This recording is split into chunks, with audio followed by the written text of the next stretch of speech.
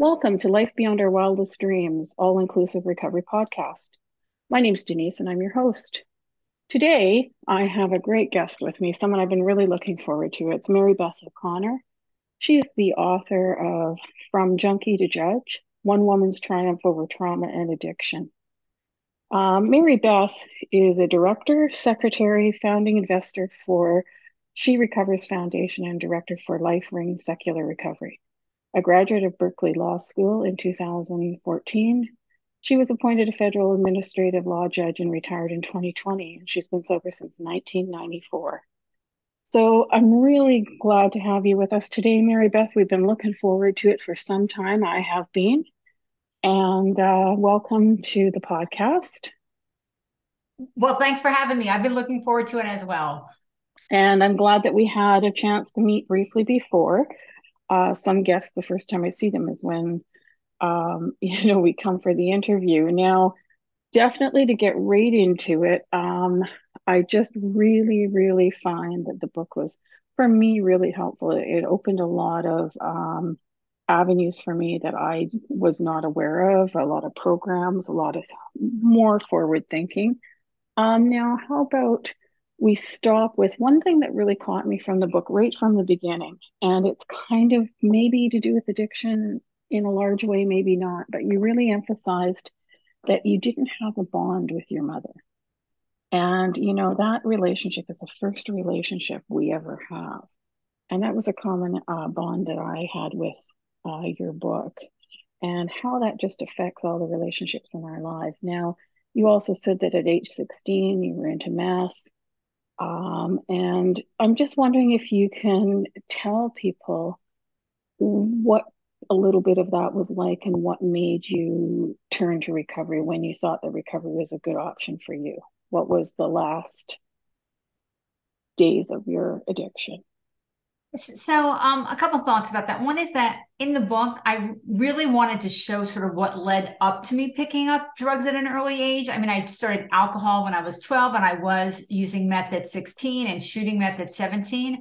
And that didn't happen in a vacuum, right? And I just felt like a lot of memoirs sort of skip over the context of why that made sense to me. And it was to do with trauma. I mean, my mom was violent and my stepfather was much more violent, but it also was that lack of connection with my mother. I was left at a nunnery for the first 6 months of my life and later for 3 years with my great grandmother, but mostly she just wasn't focused on me. And so I knew at a young age that I was really I was on my own. There wasn't any support. There was no one who was paying attention or on my side. And that was a part of the source of the anxiety that I developed as well as the trauma. So I do view them sort of maybe not equally impactful. My husband, for example, told me that I reminded him of the monkeys, that never got held as babies. Like there was Yeah, that sort of yeah. physical lack of connection and closeness and a desire for it, but also a feeling of being completely alone. And that impacted a large parts of my life. And I When think also that lack of bonding does because, we go out into the world and navigate through the world. And I mean, if we don't have that early bonding, whatever the reason, the thing is it makes it very difficult to have work relationships, have friendships, have anything, because basically it's almost like we didn't get the rule book. That's true. And the other thing was that when we moved in with my stepfather, he was very violent. I knew I couldn't turn to her. Right. So there was no safety net for me. There was no one to turn to when things went wrong. I remember when I had I moved in with a violent boyfriend, and somebody later said to me, "Well, did you tell your mother?" And it's like it didn't occur to me to tell these things to my mother because I knew she wasn't going to be there. And You, it was part of that sense that the world was a risk. Like for me, I had PTSD, which I didn't realize until I got sober. I had severe anxiety, but a lot of it was that underlying sense of distrust of the world. That any second it could blow up in my face and I could lose everything. And it was just always this fear that I was on the cusp of destruction. yeah. And I think as well, I've experienced for many, many years and still do a degree of anxiety. And when you have high anxiety, from trauma, from conditioning, from whatever the situation is, the world does not seem like a safe place. And I went through the world as well with on fight or flight. And so that's where for me the alcohol gave me a real calming effect and everything else. So your addiction obviously progressed after. And I think it's really important to say that we often hear that the addiction is a symptom of other things. So I think it's important to look back at these things and see what things have occurred in our lives and experiences, because I know that a lot of that impacted my addiction. So once you realized your addiction was like out of control, and I don't want to give a lot of the book away because you talk in a lot of detail about it, and it's really good content. Once you realize that you were at that point of not really being able to get out of the addiction, what happened for you? What made you think that you'd go to recovery, and where did you go? So for me, I didn't get sober until I was 32. So it was a long haul from shooting meth to the first time until that point. And I was really having sort of a combination of problems. I was having physical problems from, the toxicity of all that meth. I was really just emotionally depleted. I was hopeless. My partner was ready to throw me out. It was everything. I couldn't hold a job. It was just all of it in combination where I finally said, what if I go to rehab? And that was when I was 32. So it was a long struggle to get to that point. And then I had to look, I didn't have insurance, I didn't have money. And so it took me a while to find a program that I could actually go into. And this is in 93, I went into rehab, but I did go into a longer term program. It was a 90-day minimum women's program. And so that seemed to me, even in my sort of fog of meth cloud, I thought that a longer program would probably be the better option because I knew I was pretty much at the severe end of this. It wasn't like, I sort of had a problem with drugs. I mean, I had cumulative, multiple, significant impacts. And so I went into a 90-day minimum women's program and I ended up staying for 5 months. And before you carry on to where you found help, I just want to ask you something because I just don't know the answer to this. Luckily for me, alcohol was the only thing I was dealing with. So you're saying that you started with meth at age 16 and you stopped at 32. So you had 16 years of meth use. And is that not like, aren't most people kind of possibly even dead by that point? Isn't that an extremely long period of time? It's a long period of time, although it's not unusual that people get sober in their 30s, and it's not that unusual that people start drugs young, especially if they have a trauma history, right? If the trauma history significantly increases your odds of developing a substance use disorder, and often that trauma is childhood trauma. So it is on the longer end. I'm just And I thinking for survival. Yes. It just Well, seems to be a long period of time, 16 years. That's really hard going. It's not just a few years, it's a long time. To me, it just seems like amazing to me that you survive 16 years of that type of drug use. Well, and part of it was simply luck. And I don't mean just the drug use, but sort of the risky situations that you end up in when you're around people who use drugs, dangerous people sometimes, being with people alone that you really shouldn't be. So part of my survival was just pure luck. And then there were things like I did use the needle exchange the last few years of shooting meth. It wasn't legal yet. I lived near San Francisco, but because of HIV, San Francisco tolerated it. And so when I got sober, I didn't have HIV, I didn't have Hep C, I didn't have any of the bloodborne diseases, and that certainly made my life expectancy better, Wow. and it made my recovery less complicated than if I would have had all those other complications on top of it. Right. Wow. You're pretty lucky. Yes, I was lucky. And things have changed since that time as well now with the drugs and the safe drugs and everything like this, and all the injection sites. So, I mean, things have changed. Things are probably a lot more dangerous and a lot more risky. But I mean, it's amazing what you survived and what you came through. So, when you decided to go into a long-term recovery, and how did that work out? Well, it wasn't the right fit for me. So, in my mind, I was going in for medical treatment. But when I got there, it turned out that it was exclusively a 12-step house. I mean, I didn't even know to ask that question. I just assumed I was going to get sort of robust medical treatment. And they were really adamant that the 12-step option was the only way. They literally told me nothing else existed. And it was a problem because I don't believe in a higher power. I didn't agree I was powerless. I wasn't going to turn over my will in my life. There were just multiple reasons why it wasn't the right fit. And so it was a real dilemma. Because on one hand, I know my brain is foggy because I've been using meth for 16 years. But on the other hand, I know this isn't going to work for me. And so I really had to stand back and think about how am I going to respond to this? What am I going to do to try to get some recovery, even though they told me basically that it was impossible if I didn't comply with everything that they told me to do in every aspect of 12 steps. So then what did you do? I mean, I decided that what I was going to do was just look for the parts I could use and, ignore everything else. And so I did read all of the big book and I read all the NA text and all the other books actually. And I actively participated in rehab and I pulled out the parts I thought would be helpful to me. But it was still scary when I was faced with this really universal opinion that I was going to fail. I mean, they literally told me I would fail if I didn't do it their way. And so when I got home, for the younger people, I'll emphasize it's now 94 and there's no Google. Okay. Yes. So I thought, well, is it really true that there aren't any other options? And I went to the library and it turned out there were options even in 1994. And so I found Women for Sobriety, which still exists. I found Rational Recovery, which exists a little, but basically is life-ring secular recovery. Rational Recovery is basically SMART.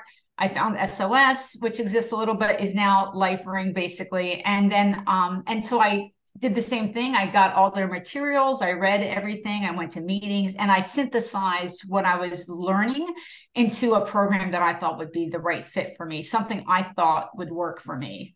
And I think that's the important part is that no matter what path a person chooses. Now, I was about 10 years ahead of you, or behind, I guess, in 1983.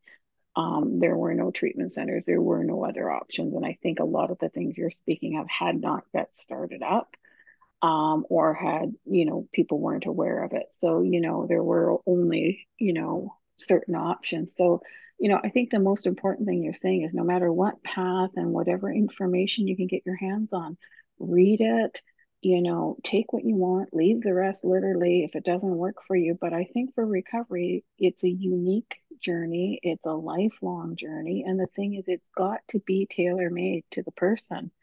It's like, joining the gym and saying, okay, I'm going to go to the gym 5 days a week, but you're not. Like, so, it's not going to work. So find something, put a specialized, unique program together for yourself of daily practices that are going to work. So that's great that you were able to do that. Now, you did mention Life Ring. I do know that you are a director for Life Ring, and we did have Michael on talking about it, and they've been around for 25 years.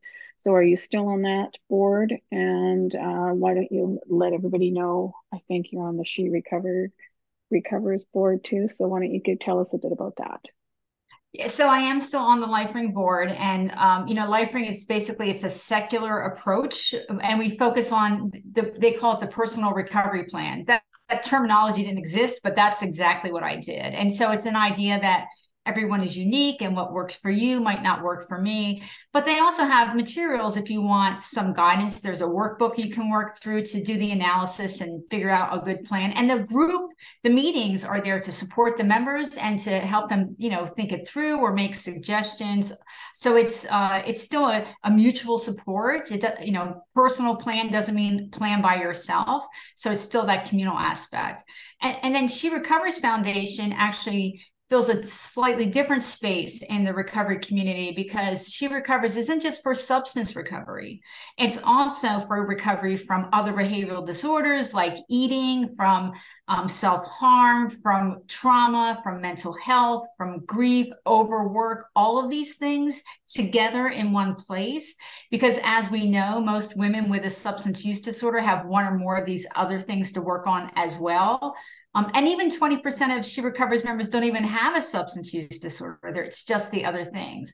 But I try to show in my book, and She Recovers emphasizes that the recovery in those other areas is sort of, there's an interplay between that and our substance recovery, right? If we want to live our best life and, you know, be all we can be, that really we need to recover from all of it. And in She Recovers, you can talk about that interplay, and you can talk about all those different types of recovery in one space. And it also sounds in She Recovers that it may be a space as well where people can go and they can be recovering and dealing with all these different avenues. And maybe if they hadn't gone into that space, addictions would have occurred. And so it's kind of a good place too to go where it's almost like a preventative, you know, because a lot of people, I think, develop substance use disorders a lot of the times too. Some of it's environmental, some of it is, it just depends. But if they go, like you say, and are dealing with the trauma and dealing with different things, I mean, what a great resource to have, and maybe really, save themselves a lot of pain and a lot of grief and maybe a full-blown addiction later. So I just think that it's great to know these things are out there. Personal recovery planning. I mean, isn't that what we're all doing anyway? I mean, isn't our daily routines and our daily disciplines that we use for ourselves to remain in recovery? It's all about personal recovery planning. So what I really liked about the book is I liked the language that you were using. I think words and language can really make a difference. Like, for example, a person in recovery is so positive. It sounds like I'm in the solution. I'm doing something about something. That's just my own personal thing rather than, well, I'm a drug addict or I'm an alcoholic. It tends to have a more stigmatized sound to it to me. So don't you think language is really important and that these things really have a positive language? Well, when I talk to groups, for example, I usually use the term substance use disorder, and I explain to them that the reason is that it sort of puts it more in the medical box where it belongs, right? That it's like a person with a substance use disorder, like a person with diabetes or a person with depression. And so I think it is important. The new terminology, I think, is more accurate, and it puts it where it belongs. But the other thing I'll say is, I use junkie in the title of my book, and I thought about that long and hard because I would never use that term for somebody else. But one of the reasons I chose to do it was because I feel I see in the media that there's, let's say when they show people who are shooting meth, it's that they're presented as if they are beyond our understanding. They are so far beyond the pale. They are so far gone. We can't help them. They don't deserve our empathy or our sympathy. And I really chose to use that term to really connect myself to those people, to say I am her, and I got sober and I got recovery and I have 29 years and I became a judge, to try to, it's part of the stigma reduction reasoning, which was part of why I wrote the book in the first place, right? So the junkie to judge, I hope it's part of showing the arc of my recovery, but also to help to reduce the stigma by saying sort of who we are in the middle, what we're using and who we can be in recovery are two different things. But regardless, that woman on television who's in that house that's a mess and she's shooting meth, I understand her. I love her. We need to help her if we can. Well, and I think that, that's what I often think is I'm living very close to an injection site. And this morning, as a matter of fact, outside my window, someone overdosed and someone came with Noxalone and they came and got the person on their feet and on their way. And, you know, these are people's sons, daughters, brothers. Everybody has a story. I just think that what you're saying is really true, is that to identify with, that person is me, or that person is someone's brother or son, or, they're not just the addiction, because I think what happens is people, it's easy for them just to see the addiction and they no longer see the person. And I see it in families. I see it with everyone with children. They no longer see the son or daughter. They just see the addiction. And as a society, people are walking by. I just think to myself, I would love to stop and talk to each person almost, because everyone has a story and everybody, we're just all the same. Yeah, and that is part of the reason I included the trauma as well, because I think America underappreciates the trauma and mental health connection to substance use disorder. I mean, such a high percentage of the people that develop a SIDE do have a trauma history or do have mental health challenges.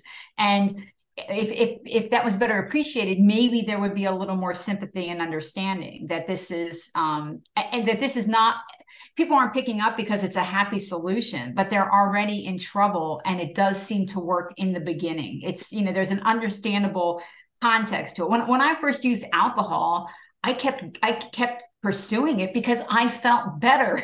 Yeah. It was a Yeah. positive experience, so I wanted more. I didn't have very many moments of feeling joyful or light, and that's what the drugs gave me initially, not later, but in the beginning. And so there is a reason that these things happen, and if that's better understood, then maybe there'll be less stigma around substance use disorder. Well, I sure wish that in 1983 I had a book like this and had so much information. I strongly, strongly recommend people to get the book. Anyone starting in any type of recovery, the book is very educational. It's very, very real, and it really answered a lot of questions for me that I had not had a resource to look into. As I said, I was always dealing just with alcohol. I mean, when I went into a recovery situation a few years after I had stopped drinking, I thought, oh my God, don't mix me up with drug addicts. I mean, that was my experience. And so, this book is just a really good resource for people. It not only gives the facts, it gives the emotion, you give your experience, and you also, like you said, your substance gave you the relief, and the substance made you changed how you felt. But also, you're showing here that there's many paths to recovery that will change that as well. And you've gone on, if you're living a very full and joyful and exciting life, that comes out when you're speaking. And so I just really want to thank you for coming by today and talking a little bit about the book. And we don't want to say too much about it because we want people to get it. I got mine on Amazon. So, any last minute comments that you would have? You're touring now, or you've been traveling, have you, for your book signings? And how are things going? And have you got any last minute closing comments that you want to make, Mary Beth? Yeah, I mean, if anyone's interested in seeing where I'll be, I keep my website updated, junkietojudge.com. But I will say, 30% of my book is about recovery. It really goes through my first 3 years, and it's the substance recovery and the trauma recovery. And I felt that it was important to sort of, and particularly because I didn't do it the 12-step way, that it was important to show what that was like, sort of show how I was thinking about it and how it progressed, but also that interplay with the trauma, because that is such a common duality that we have in the recovery community that isn't talked about enough. So the goal was to make the book useful, and I appreciate that you found it to be so, and I so appreciate your positive kudos on the book and your recommendation.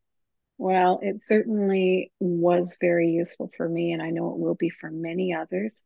And I just really wish you all the best. And hopefully, your book tours will eventually get you to Canada. And, in the meantime, we'll just pass the word here on the book, and I'll make sure that, in people that I come into contact with in Canada, that I at least am passing the word along. And thank you so much, Mary Beth, for your time. I know you've had a busy schedule, and I really hope that we have a chance to meet again at some point. Thank you. That would be lovely. Take care.